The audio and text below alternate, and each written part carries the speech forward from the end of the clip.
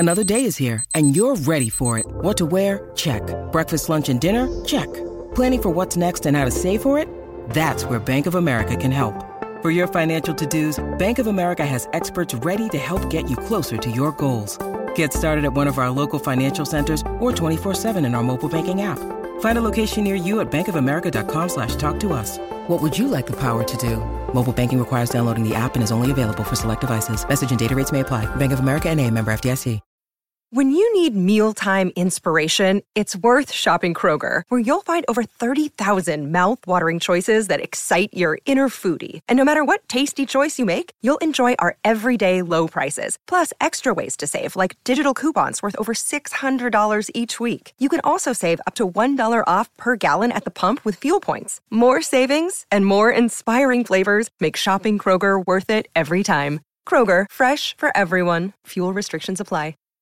That cold case you're listening to? Nasty stuff. But you know what else is a crime? Missing even a moment of whatever you're doing to go on a drink run. Luckily, there's Drizzly, the #1 app for alcohol delivery. With Drizzly, you can compare prices on the biggest selection of beer, wine, and spirits, then get them delivered in under 60 minutes. So download the Drizzly app or go to drizzly.com. That's DRIZLY.com today. Maryland sports fans, there's only one sports book in the great state of Maryland with over 50 years experience booking bets and supporting customers. Betfred Sportsbook at Longshots is now open and is the only sportsbook in Frederick offering cash betting on football, basketball, world soccer, and more. Visit the Betfred Sportsbook at I-270 and MD-85 in Frederick, right next to Longshots off-track betting. Go to betfredsports.com for more information and your chance to win exclusive merchandise. Must be 21 or older. Play responsibly. For help, call 1-800-GAMBLER.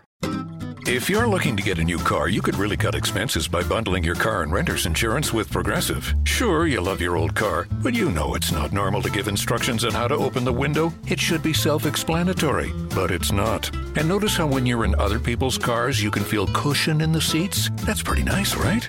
No, it's just normal. So bundle your renter's and car insurance with Progressive and put the savings toward a new car. It's time. Progressive Casualty Insurance Company. Coverage provided and serviced by affiliates and third-party insurers. With this ring, I the psych this week on the Story Song Podcast. Now hear the tale of all its glory. Three friends who took inventory of all the songs that tell a story. It's the Story Song Podcast.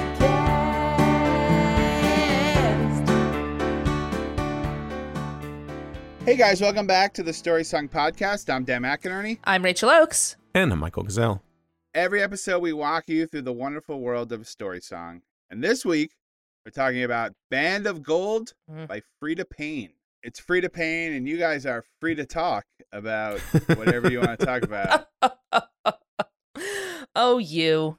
They should have, if she had a backing band, it should have been the Band of Gold. How great would that be? Of course. Yeah. I don't know, but it's a little on the nose. Well, it's one of those things where it's like, then you name your band after your biggest hit. It just feels a little desperate. That's all I'm saying. I mean, what she should have done, what she should have done is she should have taken from the ball culture of the underground ball culture of the 1980s and made it Freda Payne and the House of Pain. That wasn't taken, right? Was it? No, I think that was fine, right? I heard Freda Payne partnered with Keith Hernandez to get people to sell Bands of Gold. Local reference. Love it. Is that a local commercial? Is that not a national? Oh, Keith Hernandez. Not a national We Buy Your Gold commercial? No, I don't think that's a national We Buy Your Gold commercial. Beloved Mets hero Keith Hernandez trying to scam old people out of selling their gold for cheap. No, I don't believe that's shown nationally. No. I'd have to check, but I'm pretty confident. Anyway, yes. I mean, I guess this whole Band of Gold's name of the band thing. I mean, I guess I'm just still scarred to this day by the fact that the band that sang the song In a Big Country is called Big Country. I just was like, I mean, did you guys really like that name? Did you name the band after the song or vice versa? I just could never wrap my head around it. So I guess that's, again, I'm still traumatized by trying to puzzle that one out. It's also like the band, the Monkees, sang the song theme from the Monkees. Yeah, it's a good point. So What a same coincidence. Thing. Yeah. What a coincidence. Yeah, that was really weird how that happened. I mean, what are the odds, frankly, if you think about it? All right. Well, let's talk about the story of the story song. Michael, why don't you tell us the story of the story song? So Band of Gold is a song about a new bride who is left by her new husband on their wedding night. Yeah. The end. Aww. It is the end of both the story and the marriage.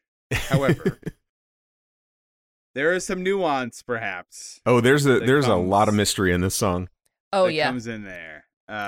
It's a really sad story Mm-hmm. with such a great song and like a great beat where it's like, the song makes me so happy, but the character in the song is really she's having quite a day. It's tough. It's been tough for her. Yeah. It's been tough. Sounds like a rough night. Well, I will say this. This is one of my go-to karaoke songs. I mean, I love this song. I love it. Sure. Love it. It's short, which is always good for a karaoke song. Karaoke songs cannot be too long. And it's peppy, but it has a good movement to it. It's a good karaoke song. Highly recommend. And people love it. People love it. You know, it's not one of the obvious ones, but it's also not so obscure that people aren't going to know it. It's really that good middle lane. Like people. Oh yeah. I think people feel proud of themselves for knowing this song. Yeah. When it comes on. You know what I mean? I think so.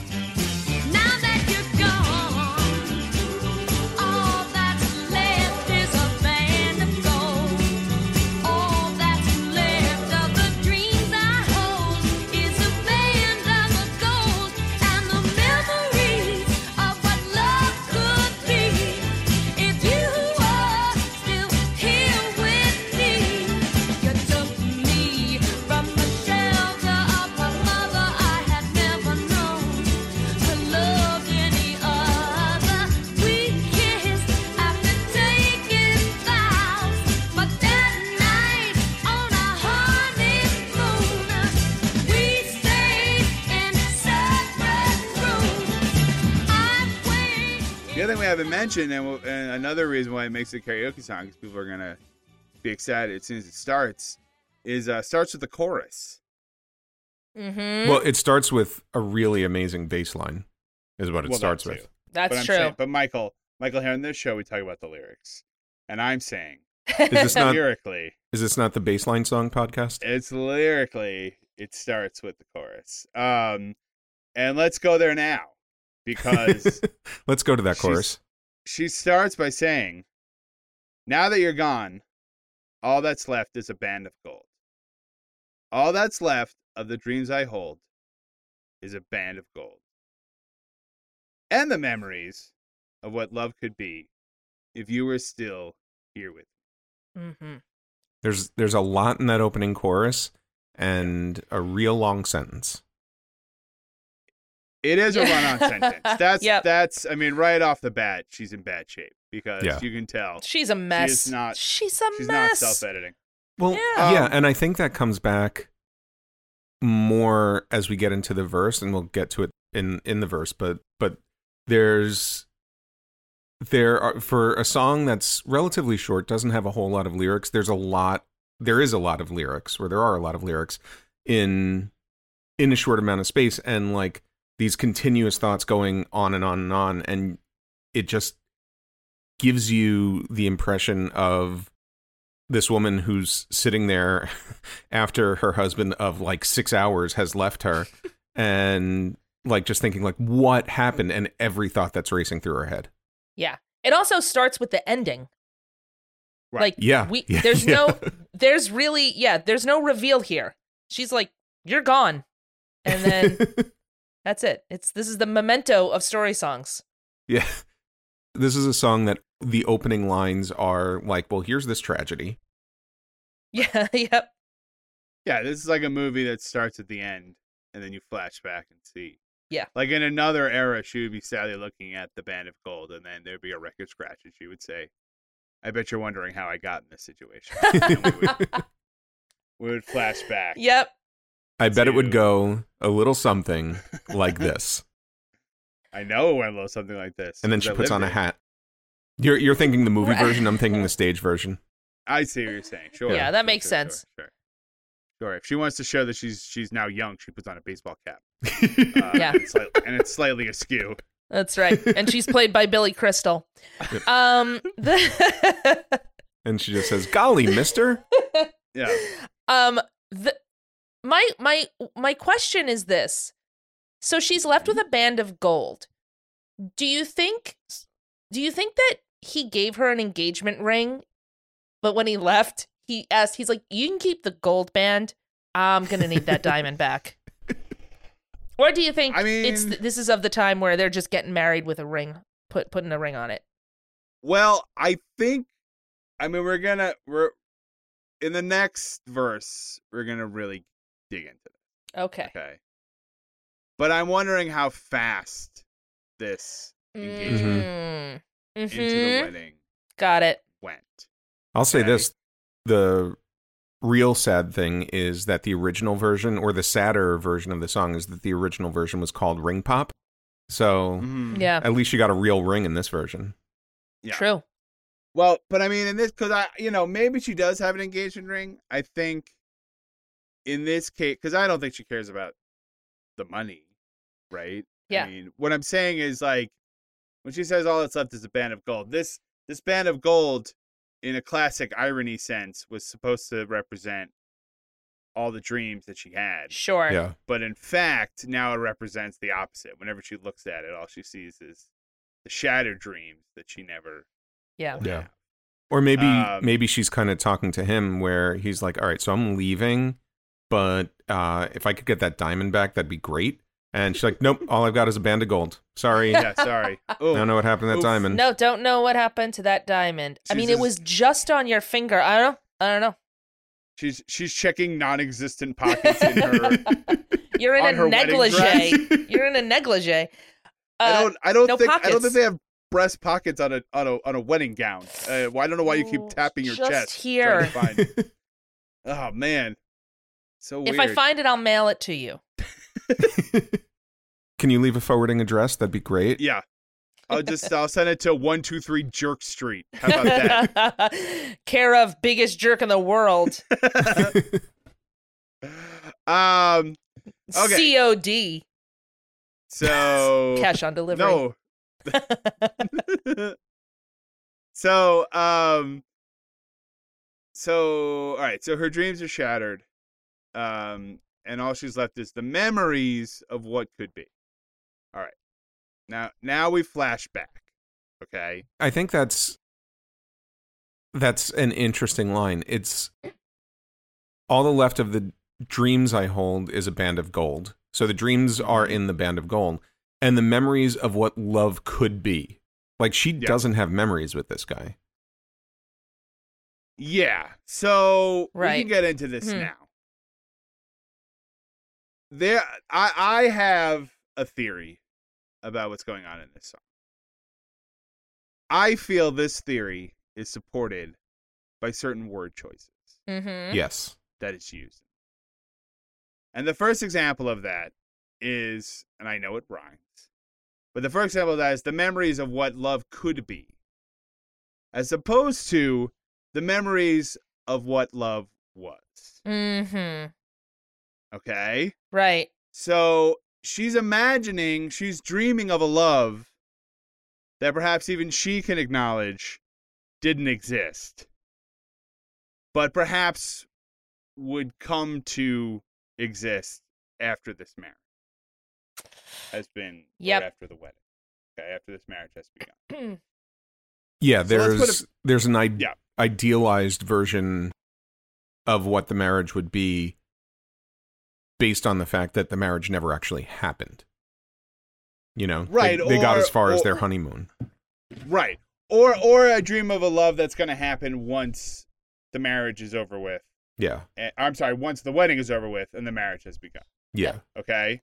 So she's hoping for something that maybe has not happened.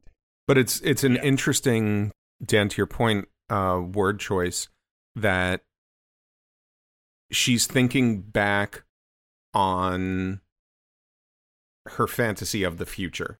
Like, she's not thinking back on anything concrete. She's thinking back on what she imagined it would be. Right. You know, it's a memory of what she thought it would be. Right. And not at all what happened. Well, we don't know. But so Well, given at the this fact point- that it lasted less than 24 hours, right. we can assume. So we are told, so we do flashback, because we were told, you took me from the shelter of my mother. Okay? The word shelter there, Mm-hmm. I think implies a person who is sheltered. Right. Maybe about Yeah. some realities of the world. Or that they live in a post-apocalyptic world, I and mean, that's possible too. the fallout That's possible, has subsided, and he's opening up the vault. Right. I mean, obviously, mother is what they call the central computer. that Yes, of runs course, Yeah. of course. the vault Yeah. in this post-apocalyptic world. Right. But you took me from the shelter of my mother. Now, you took me, right, from the shelter of Mhm. my mother. I had never known or loved any other. Mm-hmm. So this is her first. Right. Okay. We kissed after taking vows, but that night on our honeymoon, we stayed in separate rooms. I mean, A lot. So there's a lot to to unpack unpack here. here. so first A of lot all, to separate rooms. Did you set that up from the beginning? Yes. Or Okay, you look, if this got is it. her honeymoon, First question. I mean, First question. how does this go down? I have so many theories about this. Yes. So many. Because it depends on whether or not separate rooms were set up at the beginning. Because So this, it could be Yeah. a marriage of convenience for the man. And maybe there are certain reasons that maybe he needs a green card, you know? Maybe he is trying to disguise his sexuality. Who knows? Mhm. Or maybe well, I'll say my third one I'll say for the next verse because I have a really strong. Oh wait, no. Yeah, no, for the next verse. But if they stayed in separate rooms, like there wasn't a fight. There shouldn't say that there's a Well, fight or anything. They that's just the question. stay in separate We don't rooms. know. We're not told. yeah, but right? this is their honeymoon. Like, a reservation had to be made. Yes. Well, And but- what really should have Right. tipped her off to this was, the fact that their honeymoon reservation was for separate rooms. right. Well, that's what I'm saying. Like, if What she heard him was- on the phone saying, like, to the reservation desk, no, two God. rooms, was she not I like, wouldn't what, say- two Hold rooms? on. I want to say one thing real quick. Yes. I think we are definitely living in a world of a modern middle class wedding. They could easily be staying at a motor lodge, right, for their Not at- honeymoon, and he went to the front desk and got a second room. Not at after a like big Club fight. Med. I'm just saying, like, we're imagining, like, how did he get a second room? Like, I don't think it's that impossible. No, But I think- no. But I think the question, though, what you're saying is, where was the plan always 2 rooms? Yes. Was she clued into that plan? Right. Or was she maybe hoping, like, does that come as a surprise to her? That's my first Right. question. That he's going to his second room. Was she hoping maybe she could convince him to stay in her room? Sure. You know what I mean? Maybe she did know. Or, and I think this is, I mean, I don't know, but I think this is what the song is intending for you to take out of this, is that they had a huge fight and that he got a second room. Yeah. And that he didn't stay with her. But the only problem with that is that she doesn't seem like the kind who's going to, like, you know what I mean? Like, if she doesn't feel like she's going to fight back. Right. Like, why are they having a huge fight? She just seems to be like, yeah, okay, whatever you say. You know what I mean? She's also like, and again, we'll get into it in the next verse, but there's nothing that implies they got into a fight. There's nothing. It literally goes from the vows to staying in separate rooms, separate bedrooms, separate baths, separate bedrooms, separate baths. Yes. So maybe when they got to the hotel or the motel that Yes. night, Holiday Inn. yeah, they get to his door, and he turns to her, hands her a key, and says, "Well, congratulations, pal. Here's your room." Gives I mean, her a hard I- handshake. Yeah. I Says, "Have a good night. or See you at breakfast. or not, live your life. Whatever." The thing that I would prefer is he scoops her up and carries her over the threshold and then just kind of hucks her onto the bed and closes the door. This is your room. Bye-bye. Enjoy. There's a bathtub. I mean, maybe they're like the aristocracy, and they like they're Lord and Lady Grantham, and they live in a mansion and they have separate rooms, and that's just what you do. Yeah, I mean, that's the most plausible. I think so. Right. Yeah. Here's the thing. She's obviously, like you said, she's sheltered. She's never known or loved any other. So she's jumping into this. That's why I think it's some way a marriage of convenience. I think that's a plausible theory. I think there's However. a bunch of plausible theories. It could also be like she went basically from her parents' house to, this hotel, but like to her wedding. So Right. they could have married very young. Sure. This is also 1970. They could have married, just out of high school or something. And the issue on the wedding night, they were like, "Oh, this was a mistake. We shouldn't have done this. We should have waited." And then there's that. Yeah. I think that's totally valid. That's totally valid. Oh, absolutely. That I mean, but the they get problem to the is we're not point- getting that. But we're not getting that from her. Like, I don't think she's Right. like, "I'm heartbroken because this marriage was a mistake." Right? That's Right. not the No. sense we're getting from this song. No, but that Like could have been why he left. Well, why he left? Yes. Yeah. Sure. But Sure, but it's there. It wasn't there. They didn't both come to that conclusion. He came to that conclusion. Right. She was like, "No, but I want to love you. Like we're gonna be in love now." And the answer is, Yeah. No, we're not. Hawk that ring. Well, but here's the other problem though with that theory.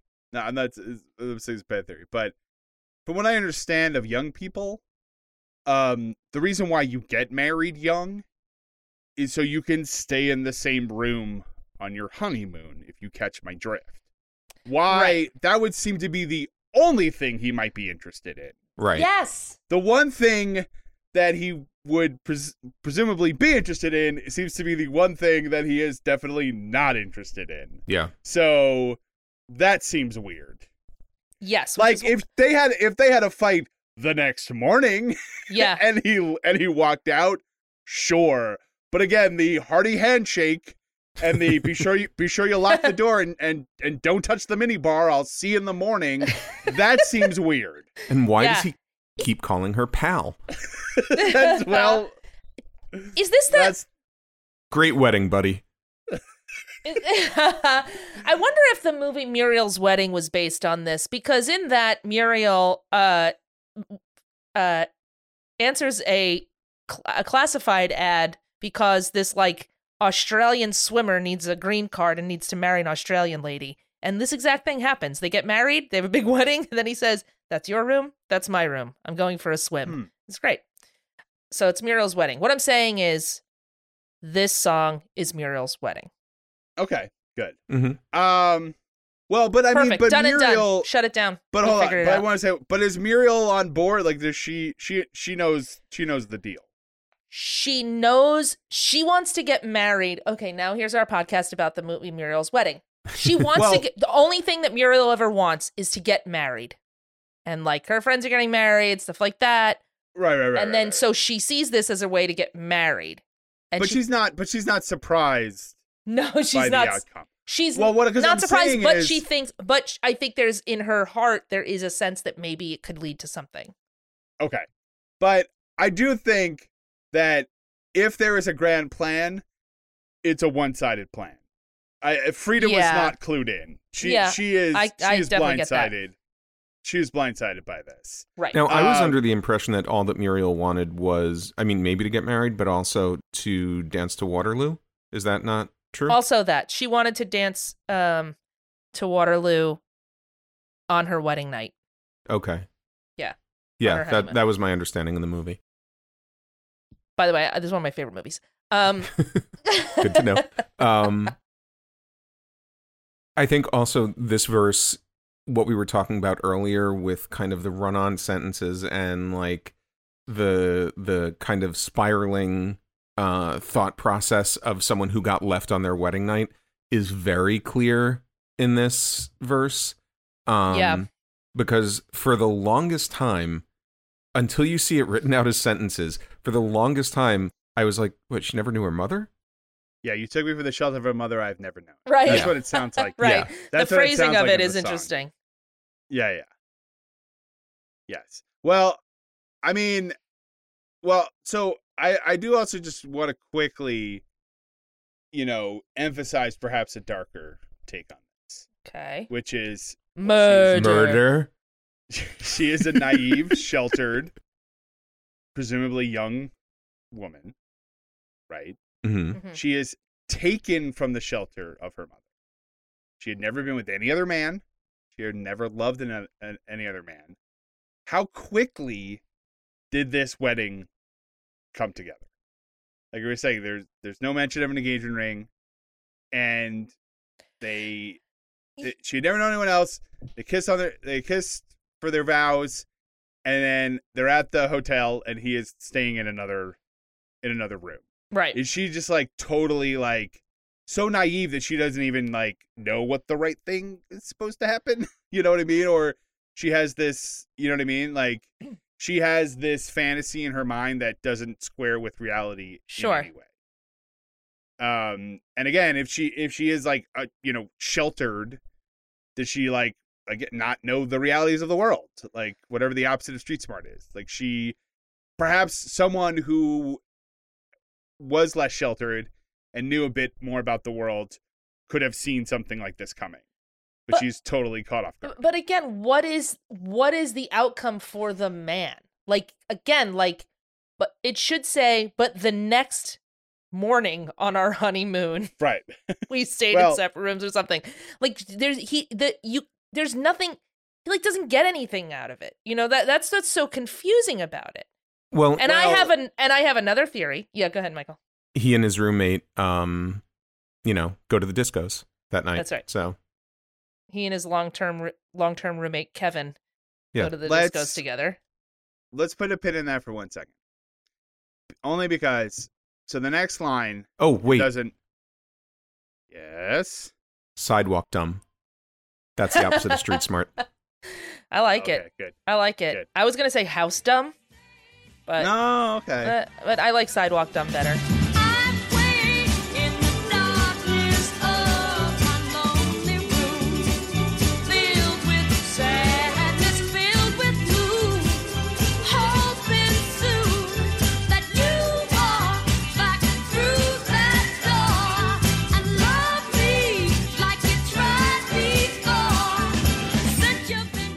The first line of this doesn't tell us any more than we know. I'd wait in the darkness of my lonely room, filled with sadness, filled with gloom.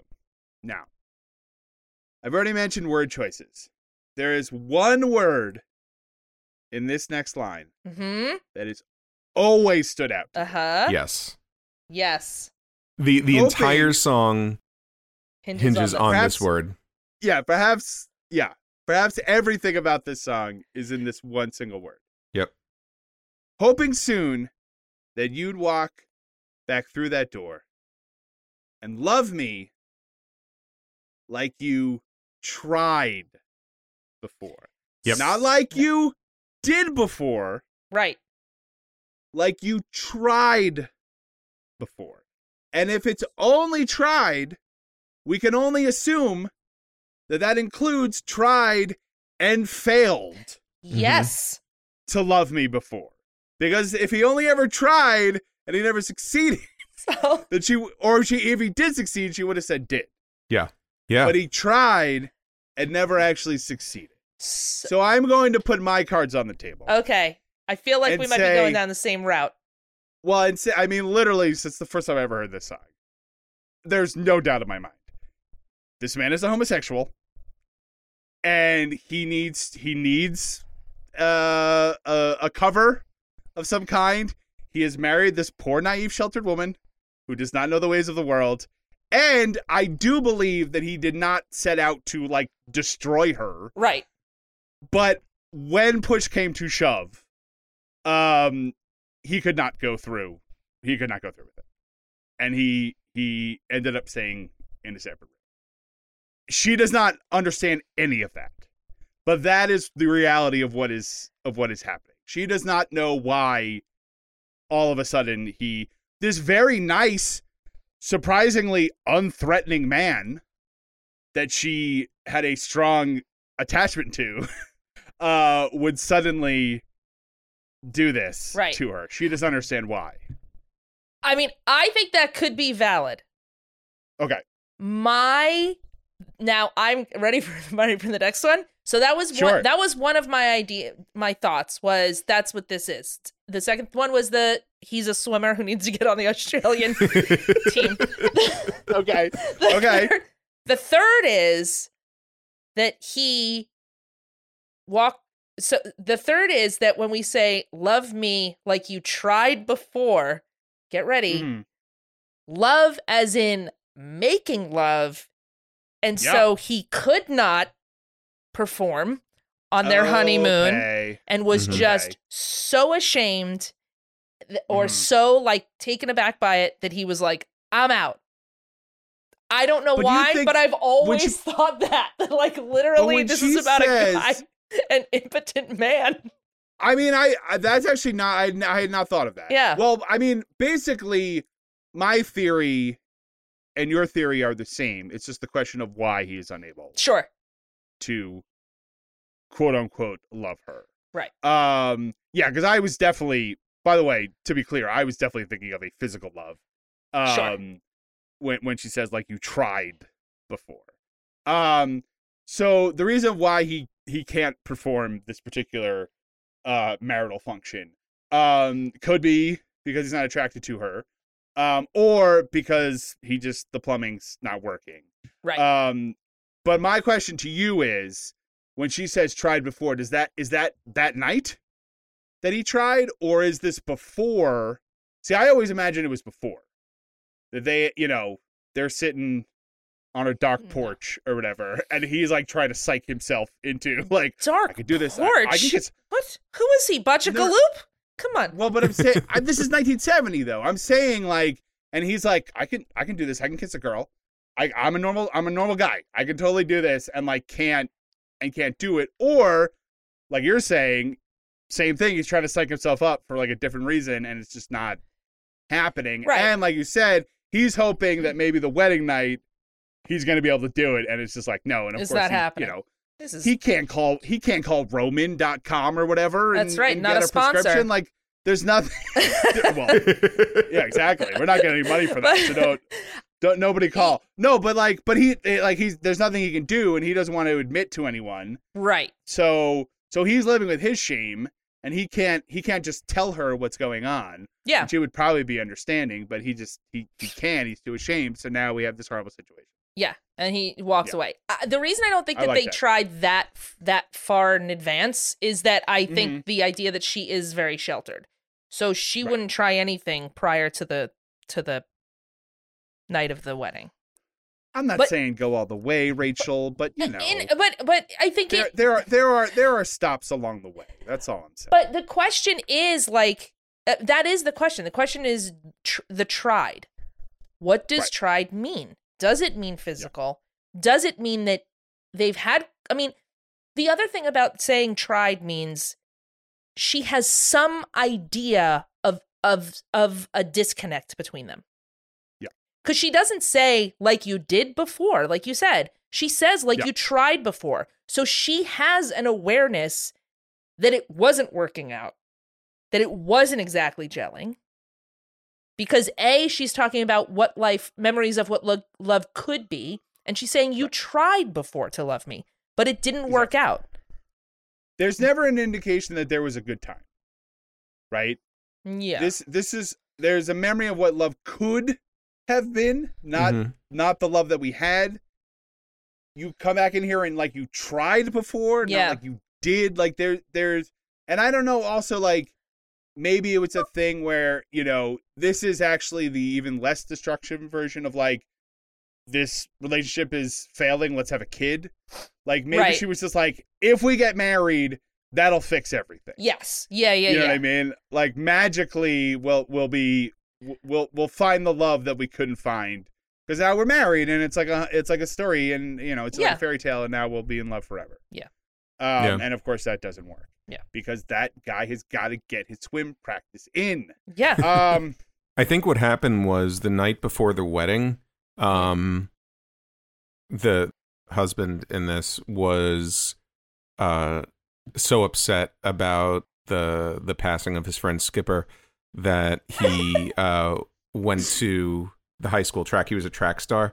And he fell, he broke his leg, and he's just hobbling around and on their wedding night, she's like, Maggie the cat's alive, and he's like, yeah, whatever. And yeah. It's real tough. It was real tough, and it's so hot where they are. Yeah, it's so hot. Big Daddy, I mean, he doesn't know what to do with himself. Yeah. Anyway, we're gonna do a stage reading of Tennessee Williams' "Cat on a Hot Tin Roof" now. It's the story of Brick hasn't found the right girl yet. Yes. Yeah. That's right. I mean, honestly, like, it's true. It's like, what is, like, it's kind of could be that. I mean, it is. Like, there's some reason, again, I don't think, the idea of them just having a fight and him leaving is out of the cards for me. Out of the cards. No way. There's no way. There's definitely something else happening here that is unspoken. Yes. And whether that is because our narrator does not understand what is happening, or because our narrator just simply cannot say it out loud to even herself. Yeah. We don't know. But there's definitely something going on here. I do want to, and I'm not arguing, obviously all interpretations are valid, but I do want to be clear that when I was 14 years old, driving in the car with my mother, and she has like the oldies radio station on, and this song came on, there was no question. I was like, oh, this guy's gay. There's no question. This guy's totally gay. So that has always been my theory on what's happening here. And when I was 14, I said, that man's impotent. Yeah. I just learned that word. Yeah. I think this is, I mean, again, to go back to Muriel's wedding, I think that this is just a young woman who wanted nothing more than to be loved and in a marriage with a man who loved her. And it just didn't happen that way. But she took the first chance she could to go through the steps. Right. But I think this whole courtship took, I don't know, 2 weeks. Who knows? 2 weeks or, I mean, I don't think it's long. Like you said, I don't think it's long. I mean, I don't even want to go even darker, but like taking me from the shelter and mother. I mean, like, did they elope? I mean, they totally could. Oh, yeah, they could totally have eloped. Right. Like, is this... But if they did, I think that goes back to them just being like a couple of kids who decided to get married and didn't really think it through. Right. I think an elopement would sort of support that version of the story more than the other two. Yes. I think there might have been a longer engagement period. I think if he was trying to convince himself that he could be what he's not. I guess that's true. Right. Yeah. True. And he would have and he probably would want the whole pomp and circumstance of it to show everybody that like this is legit. Like we're doing this for real. Yeah. I mean, Rachel, that's a stereotype that they need a big party. I'm going to say that. Muriel's wedding, they had a huge wedding. She walked down the aisle to I Do, I Do by ABBA. Okay. Of course she did. And a big, expensive wedding. Yeah. I mean, that's the connection between Muriel's Wedding and Cat on a Hot Tin Roof. A lot of ABBA in both. Mm-hmm. Really, a lot comes up. Surprising. It's weird. I mean, in my newly staged production, Cat on a Hot Tin Sure. Roof. Yeah. It's a lot. There's the part where Maggie starts singing "Gimme, Gimme, Gimme a Man After Midnight." Yep. I like the part though where you're. It takes you out of the story a little bit, but it's true to the character. But doesn't it work? Mm-hmm. Yeah. But see, I like Actually, your Brooke sings version, it too. Rachel, So Yeah. I like in your version, Rachel, you lower a giant tin roof onto the stage, Yeah. and then a person in a cat costume dances to Dancing Queen, and I think Yeah. that really First of all, knocks it out. cost a fortune. Second Yo, of all, absolutely. worth it. no matter what it costs, every it is penny. visually so spectacular. It's really great. I got that Yeah, cat yeah. costume from the original production of Cats. Yeah, It and was you got so disgusting. so gross. It was so gross and sweaty. They did not watch those things. They did not. No, when was the last no. time you had to give a costume a flea bath? Yeah, I no. tell you what, that stench is now and forever. Oh man, smells like sweat and New York in the 1980s. Bad combo. Rough. All right. Well, I mean, I'm gonna be honest with you. After this, she basically just repeats what we've already known. Well, I will say this. Yeah. She is Yeah. the other thing that should have given her some sort of a clue that this honeymoon was not going to go great. Besides the fact that he booked 2 separate rooms. The rooms were decorated in a sad and gloomy fashion. Yeah. Well, yeah. Because, I mean, yeah, she could be in the darkness of her lonely room, and she's filled with sadness, filled with gloom. I'd like to think that the rooms are.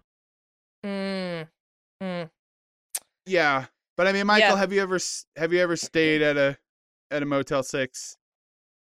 They're pretty much gloomy, just Yeah. just an atmosphere. Nobody's happy to be there. No. But also, no. if she's filled with sadness, filled with gloom, turn on a light.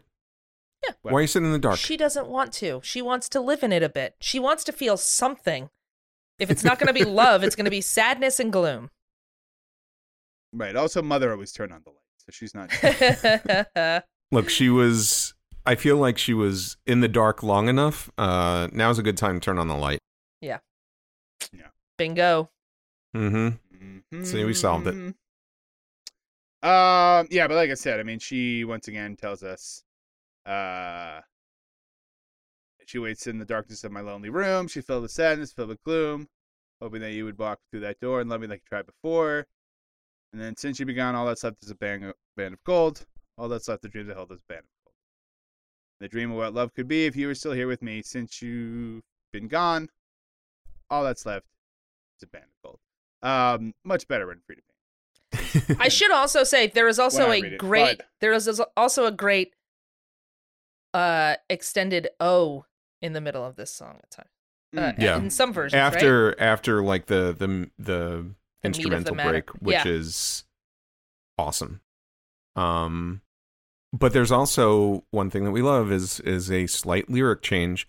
The song opens with a line, "Now that you're gone, all that's left is a band of gold." And in each of the subsequent choruses, she says, "Since you've been gone." So the song starts the minute the door closes. Mm-hmm. Right.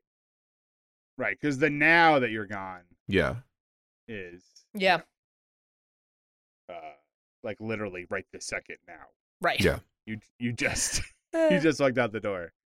So all right. It would be funny if he was like, I'm still in the room. I just opened the door. I'm just going to the ice machine. What are you? We stayed at separate rooms. No, I got a suite. It's No. a honeymoon Yeah, suite. this There's is- 2 rooms. Yeah. I'm going to watch the game. I'll be back, and we'll try again. I was a little drunk, so it didn't work last time, but I'm sobering up. It'll be fine. Yeah. I got whiskey, you know what. Come on, you gotta give me a sec.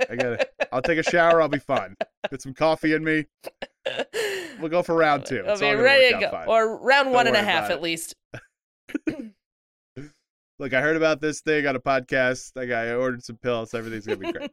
Not a sponsor. All right. Okay.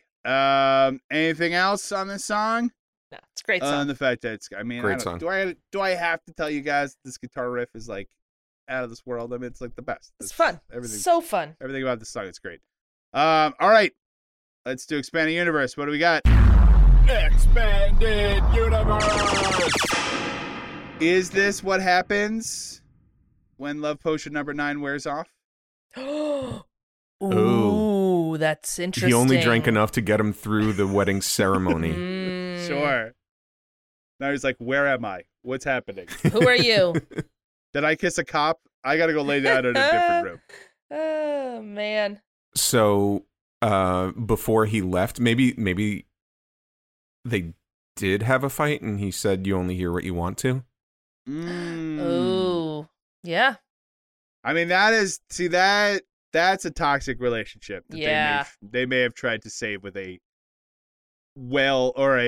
poorly thought out marriage. Yeah. That immediately fell apart. You know what was the issue there? The cat's eye glasses, not a turn on for him. No. Glasses off, hair up. And she said, I'm gonna say this. Did we try hair down, glasses on? I mean, if the cat eye glasses aren't doing anything for him, the man's a damn fool. I'm gonna say that. I'm wondering if it was like an actual wedding, or if it was like a hippie wedding where they're just like, we're married now, man. You're my old lady. And so could this have been Janice and Bobby McGee? Ooh. Where they got married on the road, and he's like, he has to go and find that life that whatever the lyric is. Yeah. The band of gold is just a gold harmonica. Yeah. Yeah, I guess so. I don't know. I don't like the idea of her being naive, though. You know, she seems pretty street smart to me. Oh, Janice? That's all I'm saying. Yeah, Janice. Yeah. I don't know if she would have been blindsided by like this, but that's just me. Well, I will say this. I mean, if they're taking up 2 rooms in this hotel, do some part-time lovers come in and all of a sudden they can't have a room? No? They gotta go somewhere else. Like what? You guys sold out. Back to the car. Sorry, no vacancy. I checked the website. You had 1 empty room. Now all of a sudden you're telling me it's taken? Well, how could that have happened so fast? Oh, check the website. What kind of motel do you think this is? To which the front desk said, "What's a website?" Look, it's 1970. Look, guy at the front desk, this is going to be weird. I got to blink the light 17 times. We have a very complex system that I got to do to let her know that there's no rooms in this hotel. So just bear with me for a second, okay? All right. Anything else? Oh, yeah, I got a lot. Yeah, go ahead. Well, if her lonely room was decorated with sadness and gloom, maybe they got married on Halloween. Maybe they're staying in the Monster Mansion. Oh, sure. Yeah, she complains to the front desk, and they're like, "It's thematic. The gloom and the sadness is thematic." These are decorations. Come back in a month. It's going to be like all Christmas lights. Stuff. These aren't real cobwebs. We got them in Halloween spirit, for God's sake. How big do you think the spiders are in this place? They're fake. Come on. Come on now. Someday after she's over him, maybe he'll be back in town, and maybe they'll meet, and maybe she'll fall in love again. Okay. Again by Janet Jackson. Yep, That's got the it. title of the song. Got it. Yep. Well, is her room lonely, or is she in a room for the lonely? Did she like sulk out to the bar where Pearl is playing? Oh, you think this is the club that Pearl plays in is in this hotel? Yes. Yeah. I like that. Oh, I like my that. gosh, yes. She plays at the hotel bar. Yeah. Or the motel bar, I guess. And oh my God, that'd be amazing. while she's at the hotel bar, her husband is at the gay bar on the cheating side of town. That's right. He's at the Copa. Yeah. They got out the Copa. I think after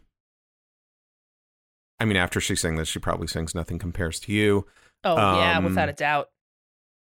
I will say this. Here's my theory. Okay.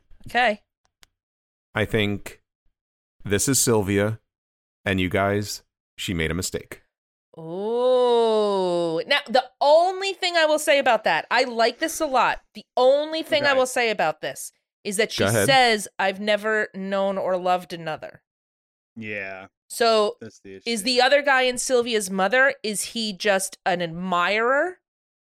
Like a friend who's now decided? Or no way. Because Sylvia's mother's afraid she's going to go back to this guy. That's why she won't let Sylvia go to the phone. Right. Yeah. Well, Sylvia's getting married. But maybe she didn't really love him. Oh, you're saying she never loved. Yeah, I got you. I feel you. Okay. I mean, I like it. Right. We can work it out. We'll work it out. I like it. You guys, we'll flesh this out. We'll be back. Yeah, we'll brainstorm it a little bit, Yeah, we'll brainstorm it. We'll come back to it. But I like it. Maybe it makes maybe sense. Maybe in the rush of the train, Sylvia hit her head and got amnesia and forgot all about that guy, that first guy. That's true. You know what I mean? That's true. Possibility. I do want to say that, presumably, like it was a quick engagement. It was a fast wedding. Things were kind of slapdash, kind of thrown together real quick for this wedding. You know what I mean? Yeah. So, your best friend Harry has a brother Larry, and 5 days from now he's going to marry. He's hoping you can be there if you can, because in the ceremony you'll be the best man. I'm just saying, like, maybe that's kind of a pretty slapdash thrown together wedding. Yeah, so. You're throwing your best friend's brother in as your best man. It doesn't make any sense. Right. Yeah. So that's all I'm saying. It's a quickie wedding. Yeah.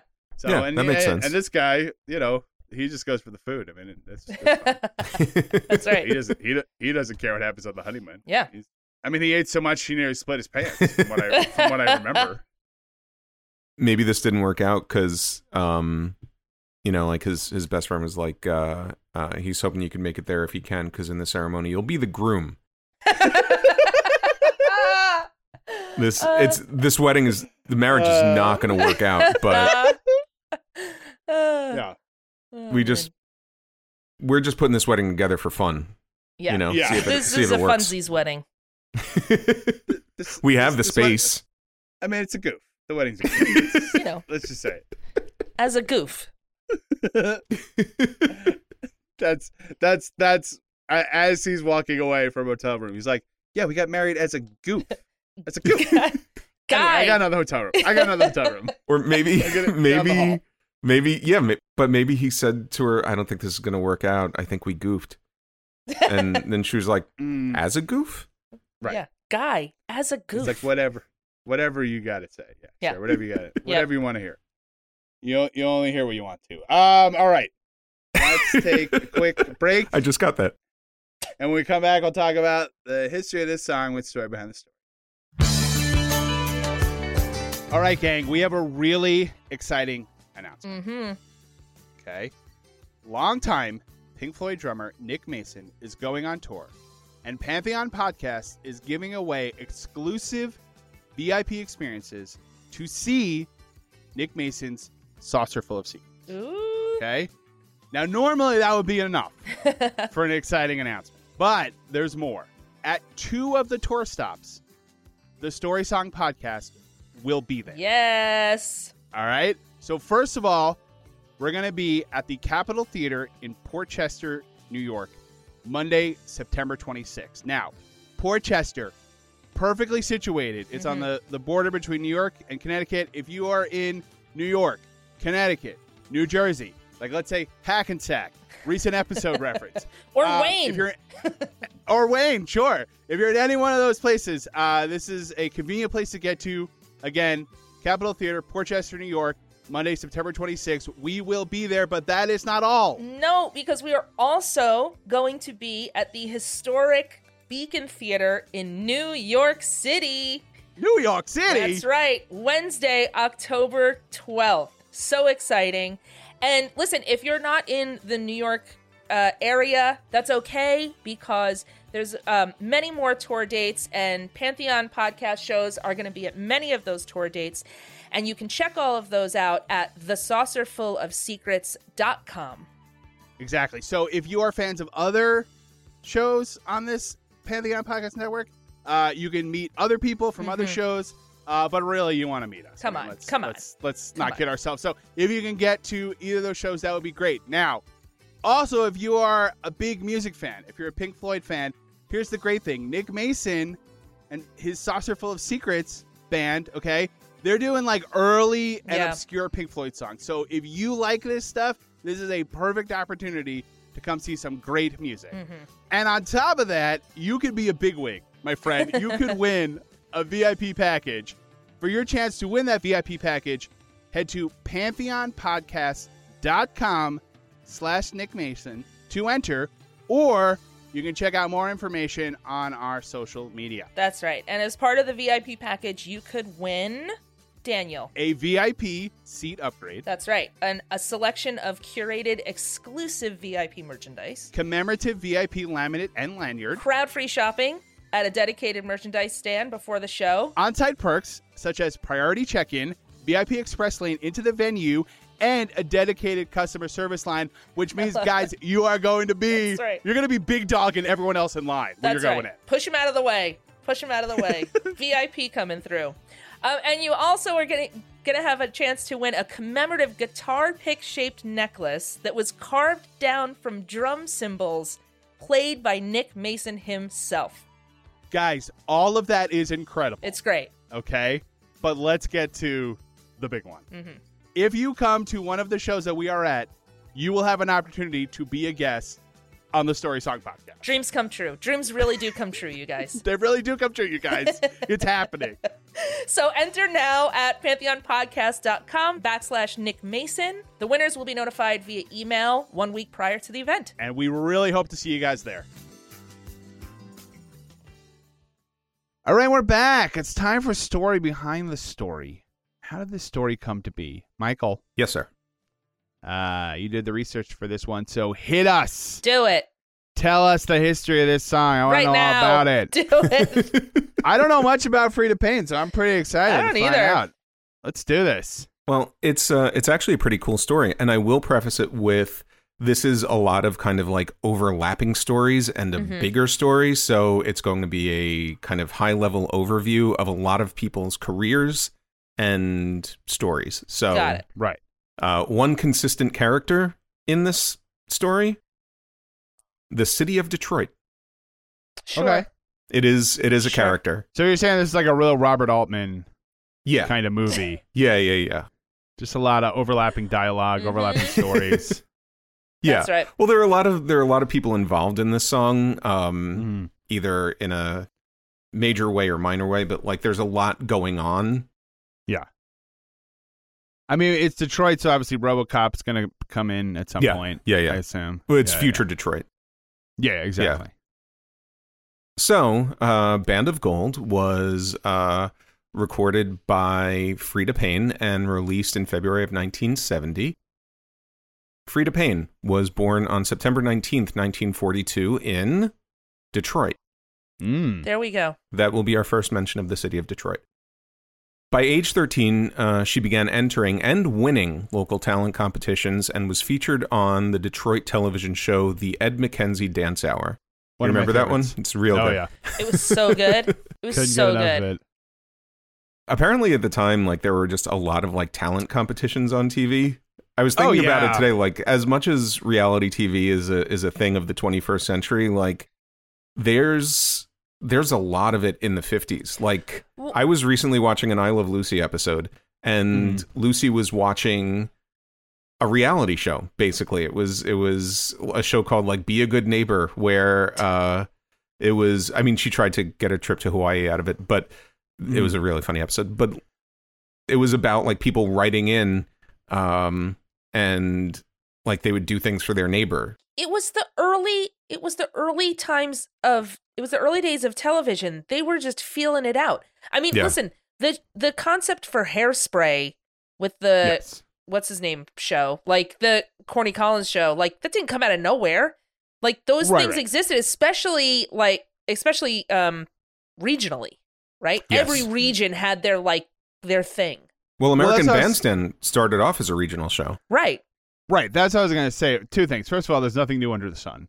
Obviously, like they've always been doing the same stuff. I'm sure you can find examples of like quote unquote reality shows like from radio days. Like, I think the only difference between maybe reality shows today and reality shows back then is like back then cameras weighed like 150 pounds. So like you'd have to like do it in a studio, you know, or like whatever. You couldn't like chase people around like with cameras. So, but yeah, I mean, they're always doing the same stuff. And like we just said, like that's a thing that's like hard to wrap our head around is that television was local.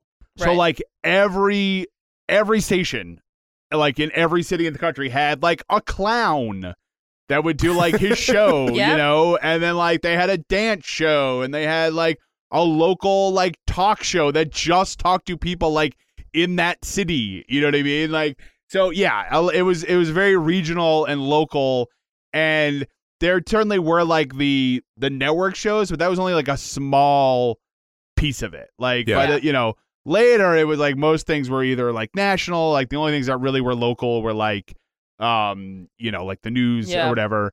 But otherwise, like, but back then, I mean, even something like, what was the show with the B Doobie? You know what I'm talking about? Oh, Romper Room. Romper Room. Guys, check this out. Yeah. Do you know what I'm going to say? Didn't happen outside the tri-state area? No, it was everywhere. It was everywhere, and it was a franchise like McDonald's. You signed up with the Romper Room Corporation, and they sent you a bee costume and like props and stuff. That's crazy. And every city had a different like lady, 25-year-old woman who was hosting it. But basically it was a thing where like they would send you like ideas on what to do, so you didn't have to come up with with everything. Basically, like I said, like it was like a franchise where it was like, don't worry, we'll send you the Whoppers. You just got to sell them. And like this was the same thing. So anyway, Dan, when you said every city had a clown, all I'm picturing is some guy in a clown suit getting off the bus in Philadelphia with a suitcase and somebody being like, buddy, we already got a clown. But I mean, that's what Krusty the Clown is now totally like that. Now that concept is so foreign that I think I'm sure people watching, like, you know, anyone who's like under 30 must assume that like that was invented for The Simpsons, like some crazy Simpsons thing. The idea of like a televised clown.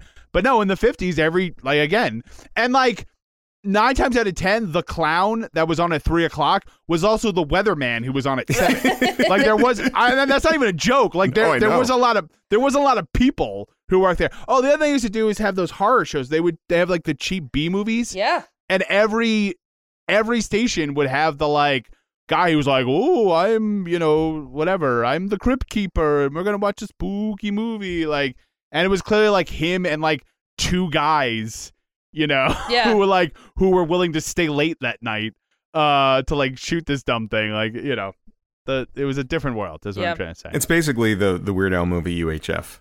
Yes. Yeah, exactly. I mean, because a lot of that stuff, though, you know, guys like Weird Al obviously were like alive in the 50s and 60s, and like that's how they remember TV. So that's what it would be. But yeah.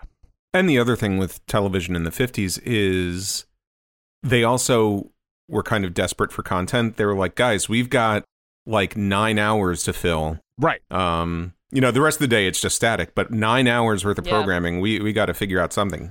Guys, we might need a second clown.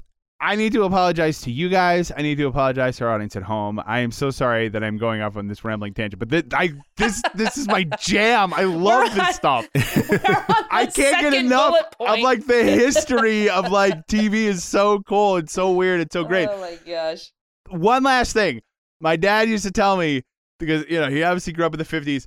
They used to do a thing called the $1 Million movie, right? Right. Where we like the $1 Million movie, and they would show the movie at like 4 PM or whatever. The movie ends at like 6:30. You guys, they'd be like, if you missed any part of the $1 Million movie, we are going to show it again right now. And they would show the movie again. Yeah.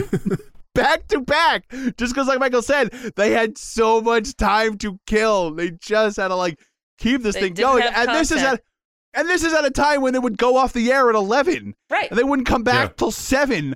It would just be a test pattern. And even then, they were still like, oh, my God, how are we going to fill up all this time? Oh, jeez. They show it twice. I mean, it cost them $1 million to air it. Show it as many times as they can. Yeah, they got to get their money's worth. You got to get the cost. Absolutely. Yeah. Anyway, the Ed McKenzie Dance Hour. Yeah, that's where all this started. In case you were wondering where we're at. Was Frida Payne. Frida Payne going on, entering a local talent contest, great. Winning, that seems that's overdoing it for me. I'm just saying that seems a little too much. It's fine to enter, but let's not be winning contests at 13, because there's probably a guy who's 22 who's like, oh my God, I'm losing to a 13-year-old. What am I doing with my life? Jeez. He's like, all I wanted to do is be the local clown and I'm losing talent competitions. Well, I guess I gotta go to Poughkeepsie, see if they got a clown. Oh, jeez. Well, not only did Frida Payne enter the talent competition on the Ed McKenzie Dance Hour, she won it twice. Oh. So I guess it was sort of like a Star Search kind of thing. Yeah, I mean, that type of thing. Yeah, again. She began singing locally, and by the age of 14, future Motown founder Berry Gordy had heard of her and wanted to be her manager. But in talking with Frida Payne's mother, they couldn't agree on a contract, so she did not sign. Wow, with Berry Gordy before he was Berry Gordy. Yeah. Oh, yeah. At this point, nobody knew what Motown was going to be or what Berry Gordy was going to become. He just wanted to manage her. Like, he could spot talent, obviously. Yeah, I mean, yeah. And but I think the contract was not favorable to the artist. Mm-hmm. So her mother was like, yeah, you're not signing. At the age of 16, she went to New York and appeared on the nationally televised Ted Max, the original amateur hour talent competition, which I think this was national. I think this was sort of like along the lines of an American Idol. Uh-huh. Mm-hmm. She won second place. That led to an article about her in Jet magazine, which was huge, and that got her a lot of attention.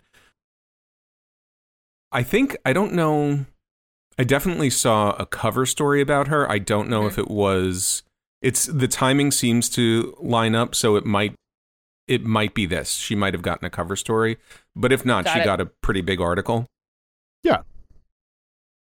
By the time she was 18, she was in New York, and she signed her first record deal and released a couple of jazz albums. She performed with Duke Ellington's band. Oof. She toured with the Quincy Jones Orchestra, and she toured with Pearl Bailey. She made appearances on the Tonight Show with Johnny Carson and other TV shows. I think she was on Merv Griffin. She made her Broadway debut in the original 1967 production of Hallelujah Baby as the standby for Leslie Uggams. I love Leslie Uggams. I think I have the playbill for that. Oh, yeah? Yeah. Oh, that's cool. I know. That's Were all you I have there? to say about that. Mm-hmm.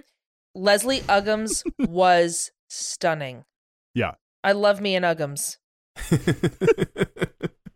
So she was the standby. So I think she ended up going on for Leslie Uggams probably like 5 times, I think I read. Yeah. Mm-hmm. So, and if you're wondering, the standby, for those who don't know, standby is somebody who is standing by. Yeah, hired specifically to go on if that person doesn't go on, whereas an understudy would be somebody who's already in the ensemble. Right. Taking over a part. Oh, wow. I learned. So the difference between a standby and an understudy? Yes. Yeah, a standby is not doing anything else. Not doing anything else. Yeah. Okay. They're just waiting for Leslie Uggams to be sick. Right. Or like, let's say Leslie Uggams is walking to the theater and falls down a manhole. Right. Right. Frida Payne is ready to go. Saying, hold on to your hats. It's going to be a bumpy night. Anyway. So speaking of Broadway, this is not chronological, but Frida Payne later appeared in Sammy Davis Jr.'s 1974 Broadway show, Sammy, which had a limited engagement at the Eurus Theater. Sammy. Unfortunately, I don't think there's an exclamation point. Oh. And I feel like there should be. Sammy. No, Just Sammy. no. What there should be a picture of Sammy Davis Jr. in silhouette doing some sort of fancy Fosse pose. That's what it should be. That's your exclamation point, my friend. Oh, yeah. That would be... Oh, I That'd see. be- That's the that'd be- exclamation point. You know at what I'm the end. saying? Yeah. Yeah. That'd be Because good I was design. thinking Sammy, like a caricature of Sammy Davis Jr. could be breaking out of the hole in the A. You know what I mean? I mean, And like Yes. kind of shrugging at us, the audience. yeah. Like, it's just me. It's Sammy. Come on, you guys know me. I'm Sammy. It's Sammy. That would be more if he had a TV variety show Yes. guess so. versus on Broadway. On Broadway, he's the exclamation point. Yeah, Exactly. that's right. On TV, that's right. he's jumping out of the letters. I think Yeah, that's how the New Yorker spoke about him. Yeah. No, I think it should be a rule that if you have a Broadway musical with one word in the title, you need an exclamation point. Yep, Otherwise, that's right. don't do Broadway. What's Don't the do it. point? Michael, you're preaching the choir here. You don't need to tell us twice. I'm 100% on board with this legislation. Yeah. I second that motion. Rachel, third? You have a third. Yep. We're in the exclamation caucus. We Yeah. are unanimous. It is law. Anyway, moving on. Band of Gold is the title track from Frida Payne's third album. So Band of Gold, a little bit about the writers. It's credited to the writing team of Ron Dunbar and Edith Wayne. Okay. Edith Wayne Mm-hmm. did not write this song. Wow. Oh, liar. It was a pseudonym for the songwriting team of Lamont Dozier and Brian and Eddie Holland, known professionally as Holland Dozier Holland. I'm sorry. So Edith Wayne does not exist and is also three people? Is that what you're telling me? Edith Gosh. Wayne is three people, but she does exist. This is a Oh, she does exist. I was, Wait. as I was doing this research, all I wanted to hear was like, and Edith Wayne, who never existed, or okay. we'd like to, like, if they were registering it with like whatever the songwriters thing is, if they were like, Edith Wayne, she died 200 years ago. Like, Yeah, that's all I you wanted want. something like That's that. all I you want. needed a ghost in this story. Yeah. Right. Didn't happen, but I'll get into I that. also thought Edith Wayne was going to be Holland, Dozier, Holland on each other's shoulders with a very large overcoat Right. on. Something like You know what that. I mean? That's all I wanted. Something. Like, she's a great songwriter, and also she's like 11 feet tall. It's really weird. Somebody get the Scooby Doo gang on this. She only wears trench coats. That's her see thing. Let's see who you really are, Edith Wayne. Holland, Dozier, Holland. I would have gotten away with it too if it wasn't for you pesky Frida kids. No, I don't know. So, Eddie Holland was born October 30th, 1939 in Detroit, Sure. and met Motown founder Berry Gordy in 1958. He began working for him, and he actually recorded one of Motown's earliest hits called Jamie in 1962. Jamie. Not on Broadway, no exclamation point. Okay. Brian Holland, born February 15th, 1941. No also relation? in Detroit. Very much a relation. He started as a performer before turning to songwriting and producing. After joining Motown, he co-wrote and produced Please Mr. Postman for the Marvelettes, What? a song that has the distinction of being a hit for three artists. It was later covered by the Beatles and the Carpenters. Never heard of him. Lamont Dozier, born June 16th, 1941 in Detroit, started as a performer and had some minor hits on local Detroit record labels in the late 50s, including a charting single called Fine Fine Baby. He was then signed to Motown as an artist, producer, and songwriter. Oof. And these are three huge songwriters, and that is a very short backstory of the three of them. Yeah. So, Holland, Dozier, Holland, the three of them came together and started working. They're also known as HDH, began working together as producers and writers for Motown Records starting in 1962. They're credited with helping create the Motown sound. Did they actually create the Motown sound? Yes. You tell me. I'm telling you yes. Continue. The songs they wrote include, and this is not a complete list by any means, Stop in the Name of Love, You Just Keep Me Hanging On, Baby Love, Nowhere to Run, Where Did Our Love Go, Reach Out, I'll Be There, You Can't Hurry Love, Baby I Need Your Loving, I Can't Help Myself, open parentheses, Sugar Pie Honey Bunch, close parentheses, How Sweet It Is to Be Loved by You, Can I Get a Witness, I Hear a Symphony, My World is Empty Without You, Shake Me, Wake Me When It's Over, Come See About Me, Back in My Arms Again, It's the Same Old Song, This Old Heart of Mine, Standing in the Shadows of Love, The Happening, Reflections, and Heatwave. Never heard of any of them. Not a one. And what's funny is not a single hit I know. of all those songs. Really? Shame. What a shame. You'd think one of them would have just Yeah. by accident would have hit. That was a list of songs that bubbled under. So not classics by any means. So in 1969, after a series of huge hits for Motown, as you have just heard, Holland Dozier Holland decided to leave the label to form their own record companies, Invictus and Hot Wax, for which they were writers and producers. Is that two separate labels? Okay. Yeah. Also a soccer company and a surfboard company. Exactly. Right? But buy a record, get a free surfboard. Sorry, continue. Still under contract with Motown, Berry Gordy sued the songwriters, and during that suit, they could produce but not write new songs. So Band of Gold, which they wrote with collaborator Ron Dunbar, was credited to Ron Dunbar and Edith Wayne. Edith Wayne was someone who worked for the company, but not a writer. According to Dozier in a 2015 interview with The Guardian, quote, "We just had to put somebody's name on the thing. Everyone knew it was really Holland Dozier Holland." Except for Berry Gordy. He never knew. He never knew. He was like, this gal came out of nowhere. Oh yeah. This Edith, she's got it. We gotta hire her away. And then he hires her away. He's like, you lost it. You had such a great What song. happened? Band of Gold was so good.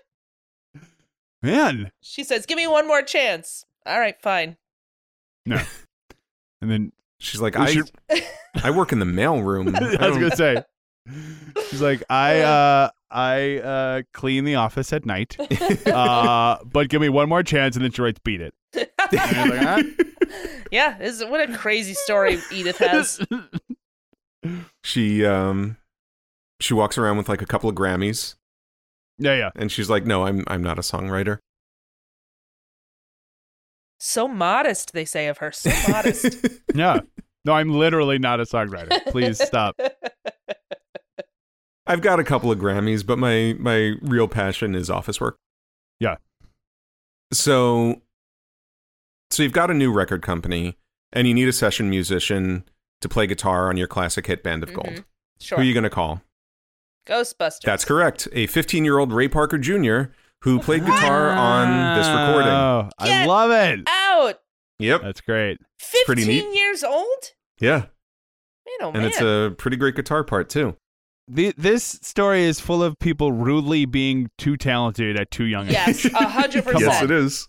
How dare they? And that poor clown in New Rochelle Move on. who's just Got beat losing, out by losing 15-year-old Ray Parker Jr. losing talent competition after talent competition. So when it was time to find a singer, the songwriters turned to Freda Payne. Dozier says, quote, "Freda Payne was our first choice as singer. We'd all been at school together. She had a great voice, perfect for this, and she didn't have a recording contract." Mm-hmm. There you go. Who wants a surprise? I do. It is not a lollipop, Oh, Mm-hmm. never but it's just as mind. good. Here's your surprise. When presented with this song, Freda Payne did not like Band of Gold. What? Mm.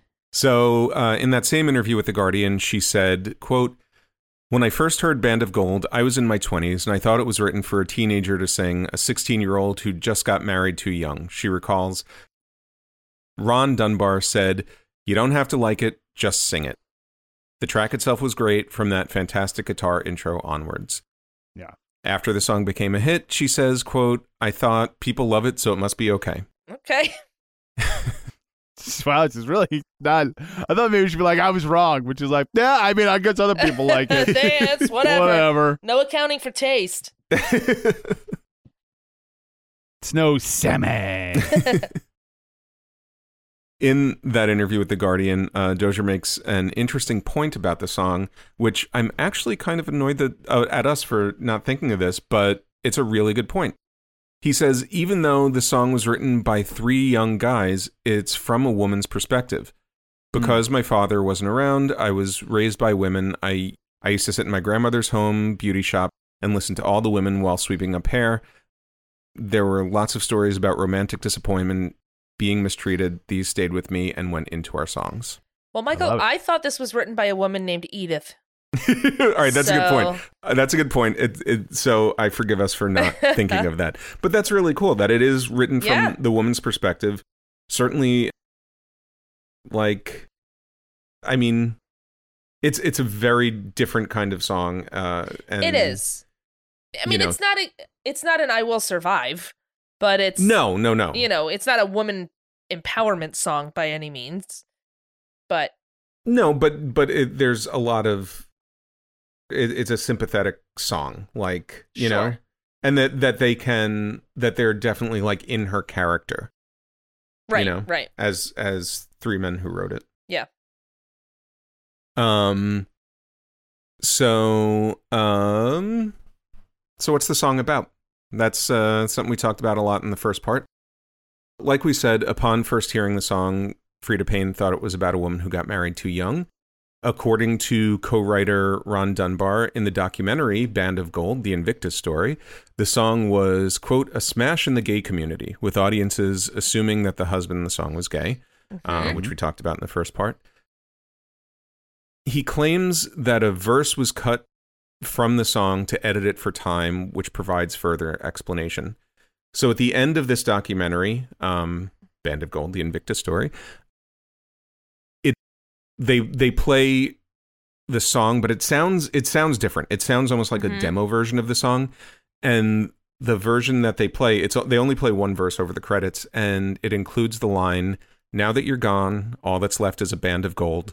All that's left of the dreams I hold is a band of gold and the memories of our wedding day and the night I turned you away."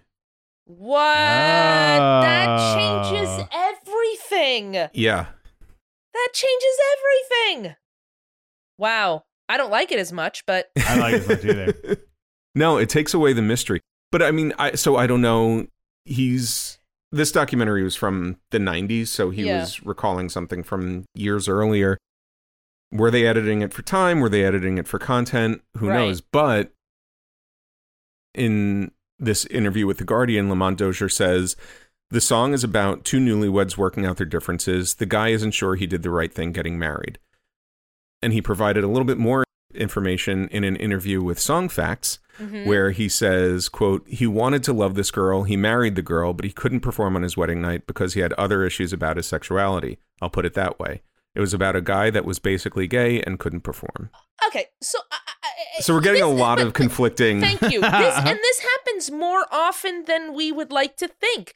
Yeah, we'll be going through research, and the songwriters will be like, "Oh, it's about this," and then in the next interview, they're like, "Oh, it's about this thing." It's like, then just don't say what it's about. Then, like, just let us do. We just did that for you. We just said all those things, so people are figuring it out. But if you're not going to give us just a straight up answer of like, "This is about my friend Tim," who who did not realize, who was trying to like hide the fact that he was gay. So he married this girl. Unless you've got something straightforward with a guy named Tim, I don't want to hear it. You know? Too much information. Yeah. Band of Gold, open parentheses, Tim's song, close parentheses. That's right.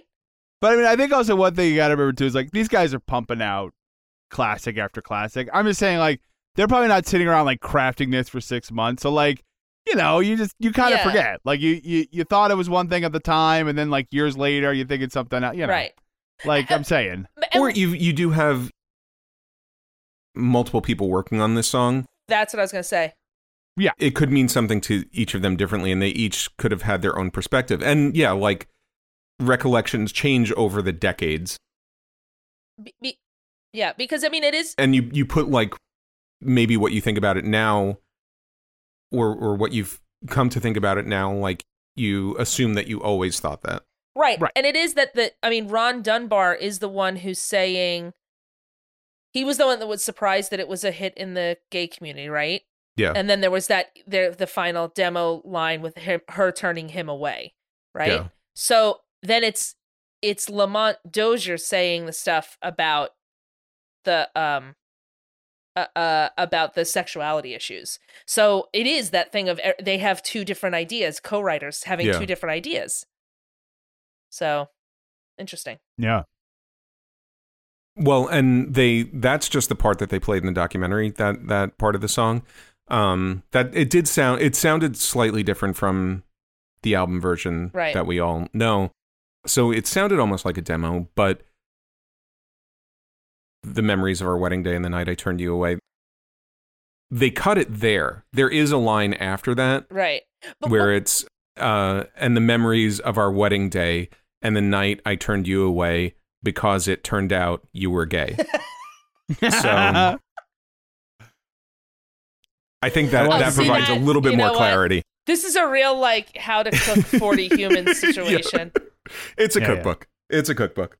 There was a lot of like, I want to be very clear, you are queer. Like just for a lot of like really putting a fine point on it, to the point where I honestly think it was too much. There's like 4 more verses about how gay this guy is, and I'm like, you know what? Let's actually we can cut back on some of this. It's fine. Yeah, I mean, I think all this is fun. Like, even if it is the like, I turned you away. I mean, I think we all agree we don't like it as much, only just because, you know, the mystery is better, right? Right. Yeah. You're not sure what happened, but if you kind of don't explain too much, is my point. Yeah, that's all I'm saying. And I think the perspective that they might be bringing to this could be, even in years looking back at it, they could be bringing the perspective that they were bringing to this song in 1969, 1970. Like, this is... They could be bringing the perspective of like, oh, no, it's not about that. It can't be about that. You know, like, because of the time it's in. Because of the time. They could be having that sort of sense memory of like, oh, no, it's definitely not that. This was, I mean, it's important to remember, like, this is kind of, assuming that is what it's about, kind of like a progressive song for the era. This is 1 year past Stonewall. This is the year of the first New York City Pride March was 1970. So absolutely, things were different. Yeah. I mean, speaking of 90s documentaries, like that documentary, The Celluloid Closet, where they go through about how things were subtly mentioned, you know what I mean? And like about, you know, if you were gay and you're in the gay community, you would like pick up on these little details in things that obviously were not overtly spoken, but were hinted at. Or, I mean, this is earlier than the 70s, but I mean, we talked about Cat on a Hot Tin Roof. Right. But the truth is that is an integral part of the play that was not a part of the movie. And it's bizarre to read the play and then watch the movie, or do the reverse and come to the realization that it is about sexuality. And it's incredible. So those things, you're right. Like, I mean, it's just, it could be a type of thing where it's, even if it's subliminally or like subconsciously in there, that not everybody who was co-writing this song had the same idea at the time. Right. Yeah. Now, I've seen the movie. I have not read the play, but as far as I know, it's about Brick just not being ready to settle down. Yep, that's right. I have a question. Yes. When it comes to the whole sexuality thing, what did Edith think? Did Edith have an opinion on what this song was about?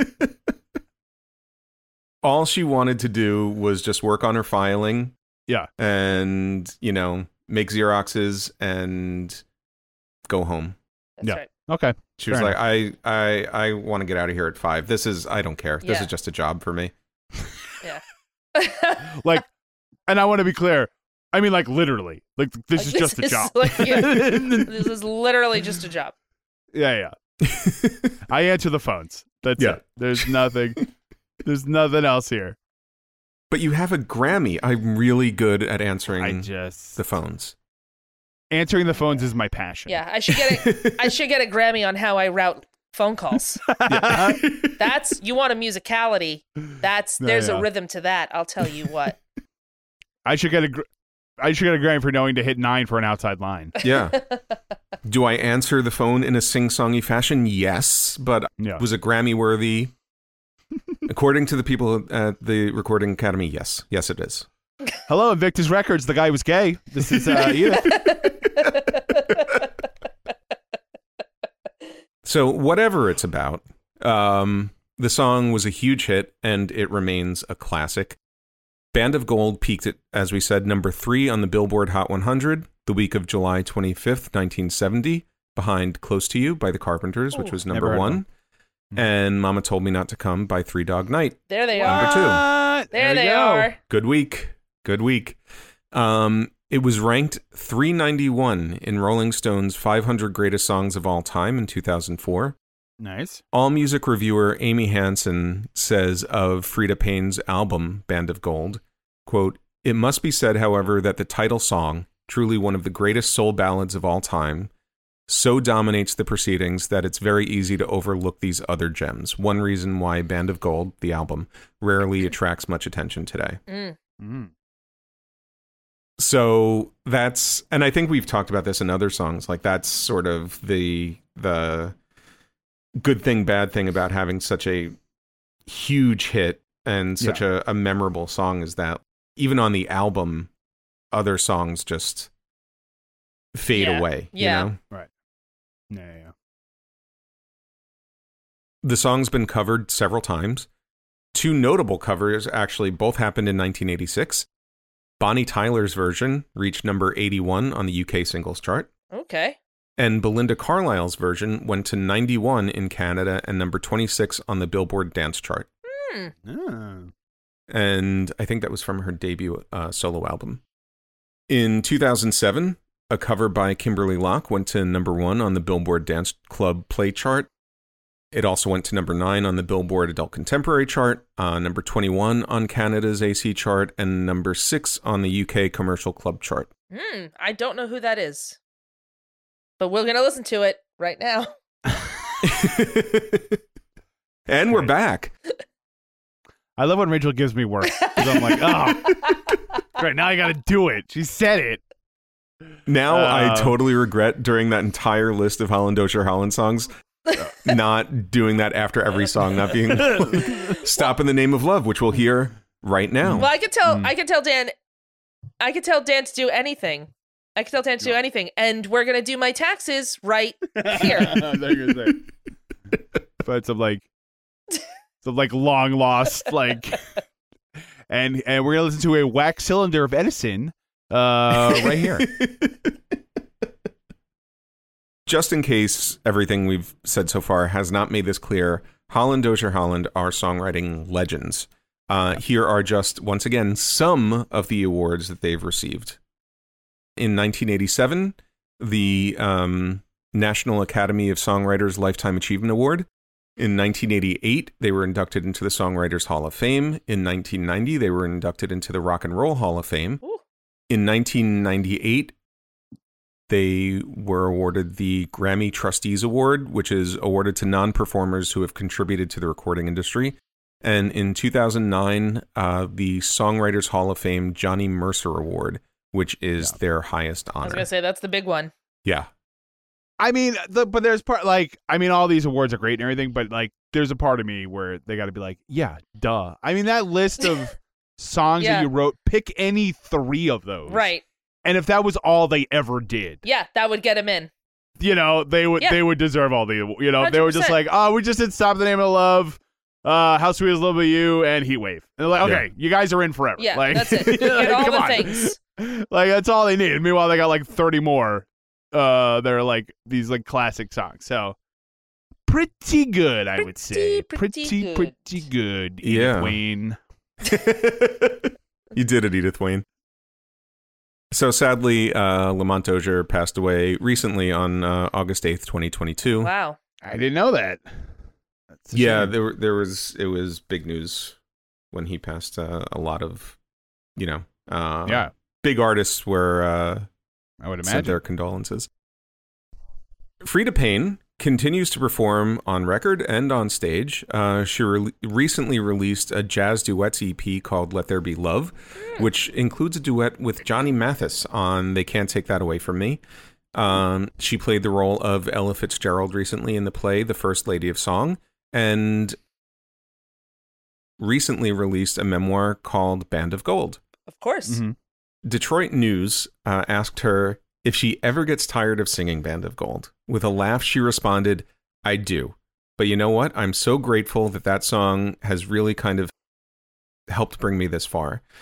Because no matter what I do, people know who I am because of Band of Gold. Mm-hmm. And as she told The Guardian, because of Band of Gold, quote, I went from being a supper club singer to a household name.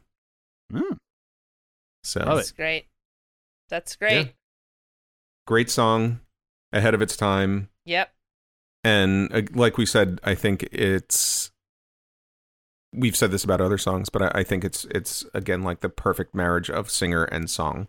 Totally. Even though she didn't like it.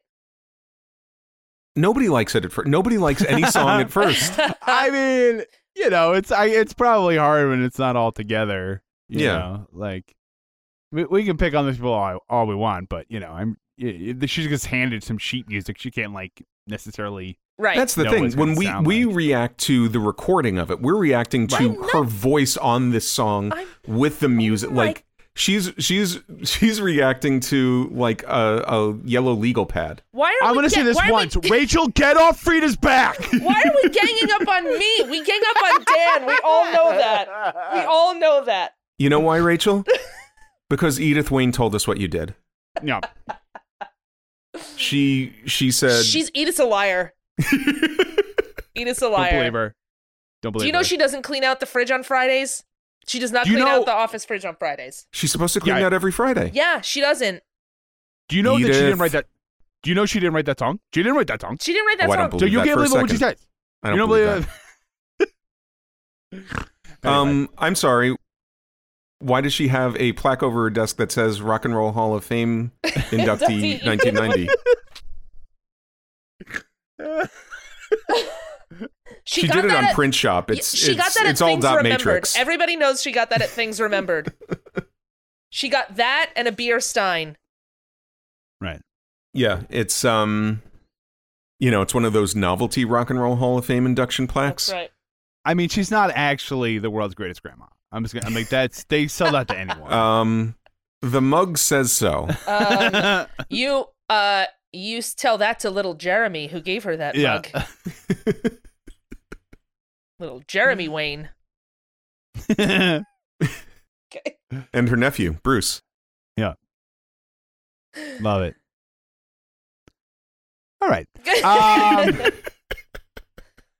Oh, really? On Talked that about a note- lot. on that note, let's take a quick break. And when we come back, we'll talk about the lesson we learned from this song with Lessons Learned. This episode is sponsored by BetterHelp. Look, guys, there's no question that the last few years have been a bit rough. Maybe you're feeling scared or anxious or confused and you just need someone to talk to. Heck, it would be weirder if you didn't. Without a healthy mind, being truly happy and at peace is hard. The good news is, therapy works. But what is therapy exactly? It's whatever you want it to be. Maybe you're not feeling motivated right now and would like some tools to help. Or maybe you're feeling insecure in relationships or at work. Or you're not dealing well with stress. Whatever you need, it's time to stop being ashamed of normal human struggles and start feeling better because you deserve to be happy. And now you don't have to worry about finding an in-person therapist near you. BetterHelp is customized online therapy that offers video, phone, and even live chat sessions with your therapist, so you don't even have to see anyone if you don't want to. It's much more affordable than in-person therapy, and you can start communicating with your therapist in under 48 hours. Join the millions of people who are seeing what online therapy is really all about. It's always a good time to invest in yourself because you are your greatest asset. And as a special offer to Story Song Podcast listeners, you can get 10% off your first month of professional therapy at betterhelp.com/storytime. BetterHelp.com/StorySong, all one word. That's BetterHelp, HELP.com/StorySong. Thanks again to BetterHelp for sponsoring this episode. All right, we're back. It's time for Lessons Learned. What lesson did we learn from this song? Michael, let's start with you. What lesson did you learn from Band of Gold? I learned that, and I've said this 1,000 times, you guys, divorce is always hardest on the hotel staff. Yeah, it's true. So true. Because, I guess, I mean, you had a reservation for one room. I guess we can find you a second room. It's tough. It's hard. I mean, it's right next to the ice maker. Is that, no? Okay, we'll find you a better room. We're doing our best here. How about this one facing the parking lot? No? Okay, we'll see if we will get you one. You know what? We had one room that faced the courtyard that was not near the ice maker, and your gay husband is in it. So I don't know what to tell you. You have to make it work. That's right. Mm-hmm. Yeah. Mm-hmm. That's right. Mm-hmm. You better sit down, front desk person. We have something we have to tell you. That's right. That's what that Cher Bellhop, song we was don't almost love you any called. less. This is not your fault. That's right. But front desk guy, it's a little bit your fault. A little bit. I learned room 308 is going to be spending some time apart. Mm-hmm. Yep. You're going to have 2 checkouts.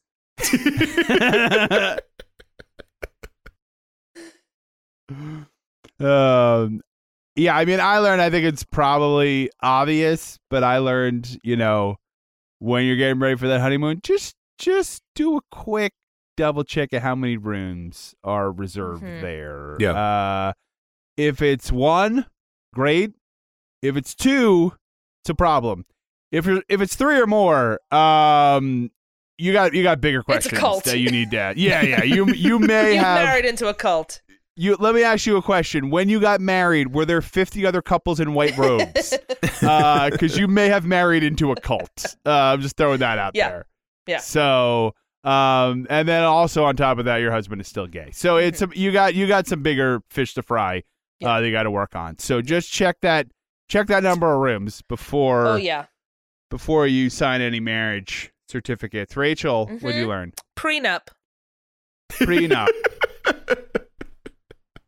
That's all. You don't have to say anything else. Oh, that's your lesson, just prenup? Prenup. Yeah. Is in the prenup, is it specify the number of rooms that are reserved 100%.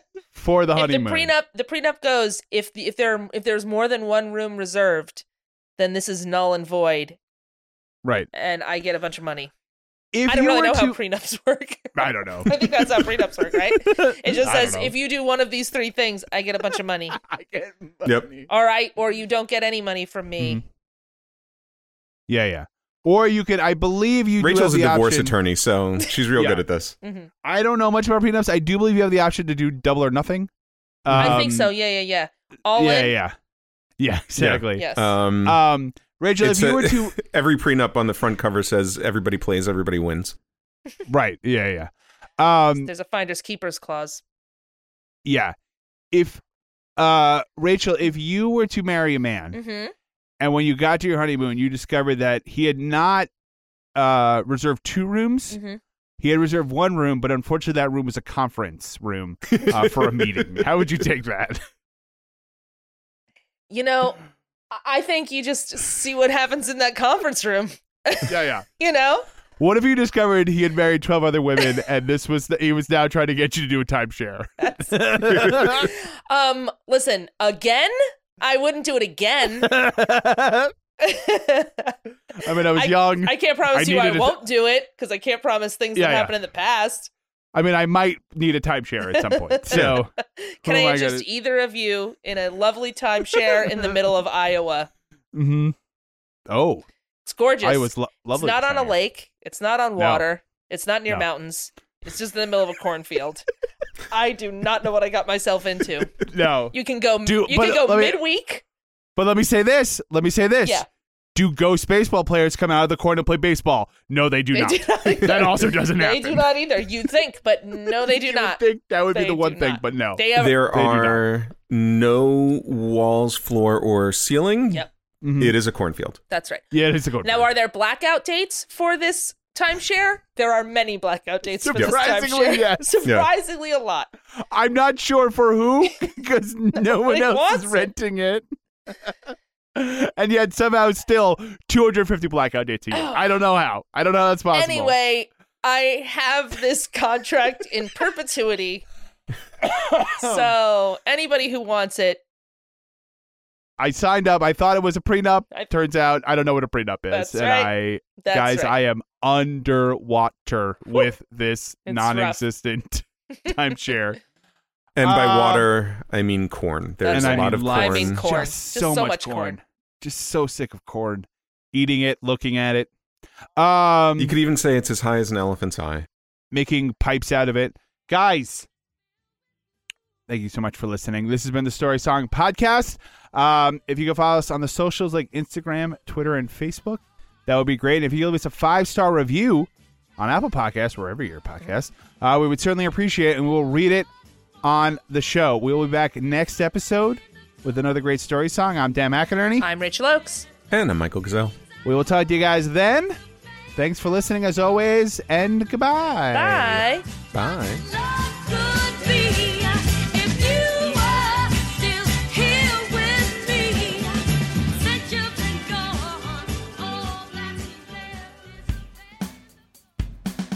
Our theme music was written and performed by Jason Flowers. Find him on Twitter at Jason Flowers with a Z. Some of our bumper music was provided by Purple Planet Music. Our logo was designed by Dan Geva. Be sure to like us on Facebook, follow us on Twitter at story_song, and on Instagram at Story Song Podcast. And don't forget to leave us a 5-star review on Apple Podcasts or wherever you find your podcasts. The Story Song Podcast is a proud member of the Pantheon Podcast Network. Go to pantheonpodcasts.com. Thanks for listening. It's the Story Song Podcast. That was fun. Guys, I'm real glad I hopped on for this. Yeah, you would have missed a good episode. Maryland sports fans, there's only one sports book in the great state of Maryland with over 50 years experience booking bets and supporting customers. Betfred Sportsbook at Longshots is now open and is the only sportsbook in Frederick offering cash betting on football, basketball, world soccer, and more. Visit the Betfred Sportsbook at I-270 and MD-85 in Frederick, right next to Longshots off-track betting. Go to betfredsports.com for more information and your chance to win exclusive merchandise. Must be 21 or older. Play responsibly. For help, call 1-800-GAMBLER. Progressive presents Adjusting to the Suburbs. You just bought a home in the suburbs, but no one told you about all the birds, specifically this one, who seems to be calling out Roy. Roy. But who exactly is Roy? And why doesn't he ever respond? Maybe Roy is just bird speak for save with Progressive by bundling your home and auto. I guess until Roy answers, we'll never know. Progressive Casualty Insurance Company coverage provided in service by affiliates and third-party insurers. It's NFL draft season, and that means it's time to start thinking about fantasy football. FantasyPoints.com features industry-leading experts and prognosticators using proprietary hand-charted data to help you score more fantasy points. FantasyPoints.com is the place to go for whatever kind of fantasy football you play. Whether you play fantasy football, daily fantasy sports, or do a little bit of everything, Fantasy Points has the meticulously researched content to guide you to victory. And why wait for the fall? Fantasy Points also covers the new spring football league, the UFL. Join the guru, John Hansen, Scott Barrett, Joe Dolan, and other massive names in the fantasy football universe with an exclusive offer. Use code Pantheon for 15% off any Fantasy Points package, including the all-in package, with access to every article, tool, and data nugget that Fantasy Points has to offer. That's FantasyPoints.com and code Pantheon for 15% off at Fantasy Points. FantasyPoints.com, code Pantheon. Score more fantasy points.